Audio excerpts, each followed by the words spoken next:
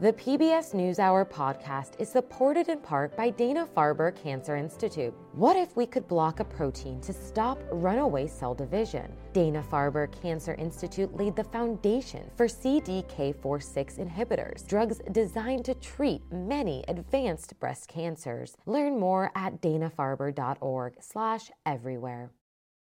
This week, Beyoncé continued her reign at the top of the country charts. Last week, she became the first Black woman to hit #1 with her banjo-infused bop, Texas Hold'em. The song has brought a new audience to the genre and reminded music fans of country music's deep African and African-American roots. We take a closer look for our arts and culture series, Canvas. Like many looking for a connection during the pandemic, 47-year-old Marie Mooring took her love of dance to TikTok, despite the protests of her daughter, Patience Hall. Hopped on TikTok after my daughters told me not to because it was for the younger generation, but I had to prove them wrong.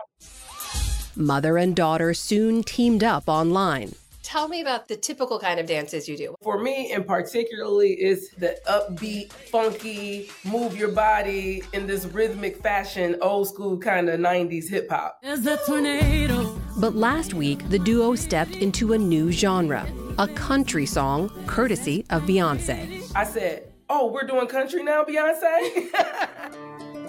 The song, Texas Hold'em, is one of 2 new country singles she released off her upcoming album.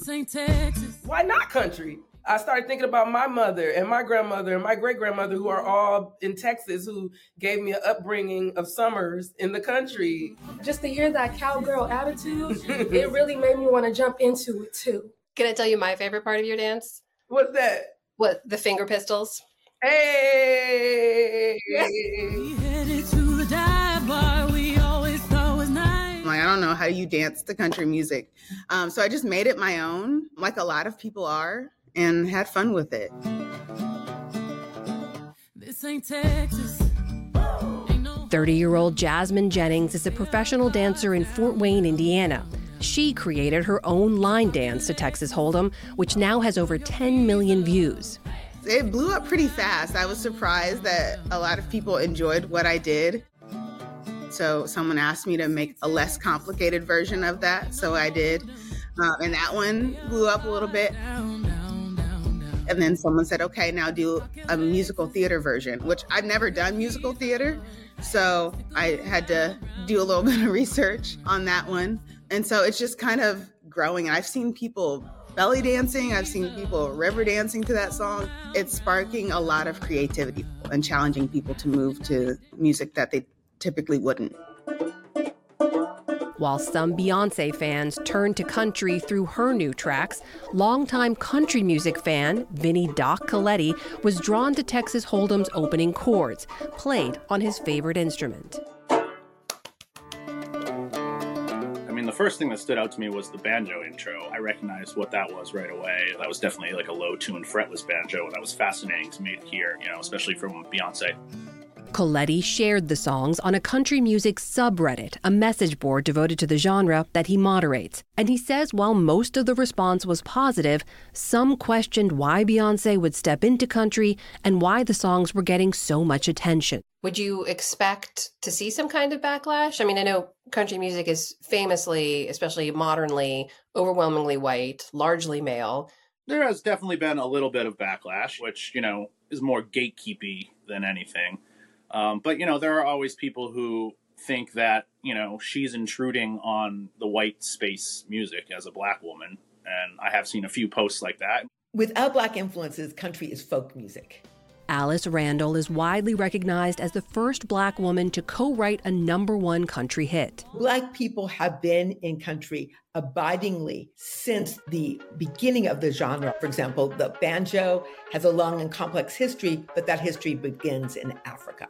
He said, I'll love the kind of bent note, open-throated singing that we hear in country, or even the sound of the steel guitar, these sounds have their aesthetic origins in Africa.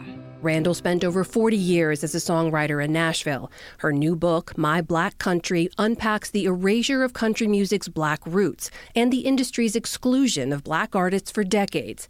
Even today, a country music radio station in Oklahoma initially refused to play Beyoncé's songs. Beyoncé has blasted through the intended and not intended boundaries, the cultural redlining, and she has ascended to a height no other Black woman has ascended to in country. This is a tribute to her own genius, and it spotlights the genius that came before. I just don't need nobody. A path forged by trailblazers like Charlie Pride and DeFord Bailey, and more recently, Darius Rucker, Reese Palmer, and Brittany Spencer. Work that Randall argues allows the music to reach a wider audience.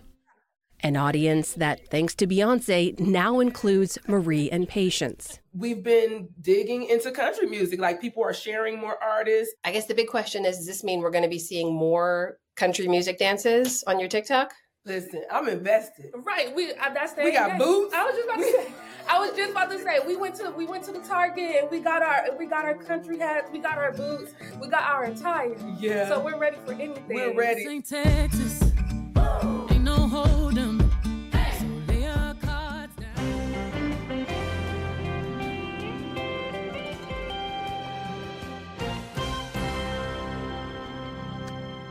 This PBS NewsHour podcast is supported in part by Wondery. In the decades before the Civil War, slavery's grip on America tightened. But soon, a diverse group of abolitionists, both black and white, began to construct a clandestine path to freedom for the enslaved. The Underground Railroad. Fugitive slaves and anyone helping them faced terrible violence and even death if caught. But for those brave enough to risk the journey, the Underground Railroad offered a path to the northern states and Canada, where their freedom was assured. Hosted by Lindsey Graham, Wondery's podcast American History Tellers takes you to the events, times, and people that shaped America and Americans, our values, our struggles, and our dreams. Follow American History Tellers on the Wondery app or wherever you get your podcasts. You can binge this season American History Tellers, The Underground Railroad, early and ad-free right now on Wondery Plus.